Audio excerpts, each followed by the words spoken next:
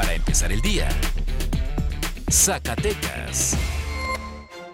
Buenos días, hoy es sábado 10 de julio y esta es la mejor información para empezar el día con Meganoticias Zacatecas. Por medio de una denuncia anónima, se informó sobre la presencia de hombres armados y la privación de la libertad de 2 personas en el municipio de Pánfilo Nater en Zacatecas. Al arribar elementos de la Policía Estatal Preventiva en conjunto con la Coordinación Nacional Antisecuestros, se verificaron los hechos, por lo cual se dio una agresión armada contra los uniformados que ocasionó el intercambio de disparos sin registrarse personas lesionadas. El operativo tuvo como resultado la detención de 5 personas, de ellas 2 son mujeres de edad, además del decomiso de armamento, equipo táctico, armas de juguete con las que se presume se amedrentaba a las víctimas.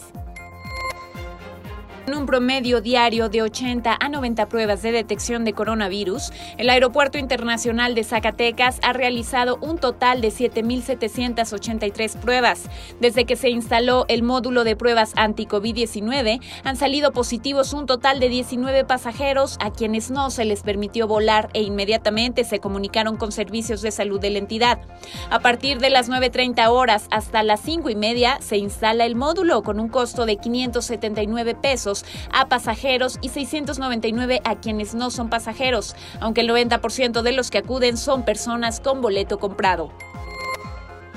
En un evento realizado en la Mina Club, que contó con la participación de las cámaras empresariales de bares y restaurantes de comercio, así como los representantes de Grupo Modelo y la Fundación AB InBev, lanzaron la plataforma del desafío responsable, con el fin de poder capacitar y certificar a todo el personal encargado de la venta y distribución de bebidas con alcohol en Zacatecas. Este proyecto tiene un presupuesto de 5 millones de pesos y por medio de la capacitación y los estímulos para quienes tienen bares, tiendas y restaurantes, es como se hará de su conocimiento todo sobre leyes en cuanto a la venta y consumo de alcohol, esto para evitar sanciones. Por medio de paquetes gráficos con plantillas, cada establecimiento podrá personalizar su publicidad para una política del consumo de alcohol responsable. El secretario de Turismo de Zacatecas, Eduardo Yarto Aponte, informó que del 9 al 23 de julio se espera una ocupación hotelera del 45%.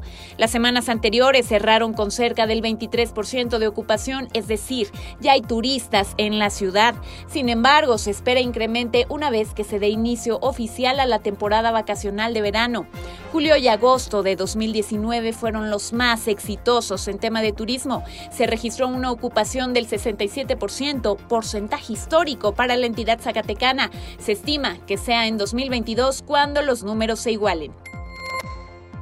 El director de la Policía de Seguridad Vial, Osvaldo Caldera Murillo, informó que hasta el momento no se han detectado licencias falsas de conducir en la entidad zacatecana, pero sí de otros estados circulando en la entidad. Hace cerca de 2 años localizaron más de 100 licencias de conducir de Cocula, Guerrero, mismas que fueron retenidas y llevadas ante el Ministerio Público. También han localizado placas falsas, sobre todo a través de redes sociales, donde se denuncia la expedición de las mismas por entes no oficiales. Ahora usted ya está bien informado con Meganoticias Zacatecas.